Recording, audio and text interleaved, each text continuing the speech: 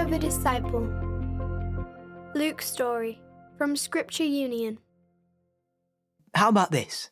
Jesus continued.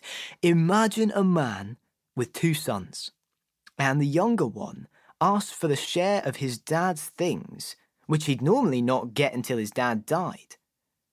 So the man divides up everything he has between the younger son and the older son, and the younger son takes his share and leaves town. The younger son spends all his money on things that aren't good for him, and then he has nothing left. He doesn't even have any money to buy food. Eventually, he decides he has to get a job, and he finds a guy out in the country who says he can be his pig shepherd. He's so hungry that he thinks even the pig food looks good, but no one gives him any food of his own. When he can hardly bear it anymore, he suddenly thinks, I know. What if I go back to Dad? The people who work for him get nice food. They're not starving like me. If I go back and apologise for leaving town and ask if I can work for him, maybe he will let me.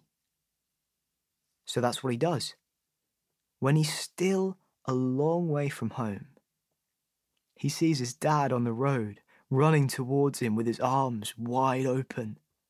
When his dad finally reaches him, he covers him in hugs and kisses. He's so pleased his son is back.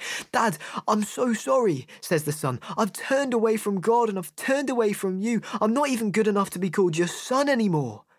Please just let me work for you like a servant. But his dad won't hear of it.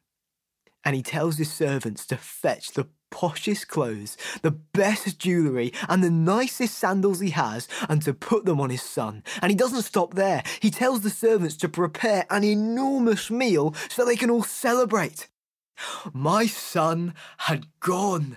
I'd lost him. But now he's back and full of life. I couldn't be happier.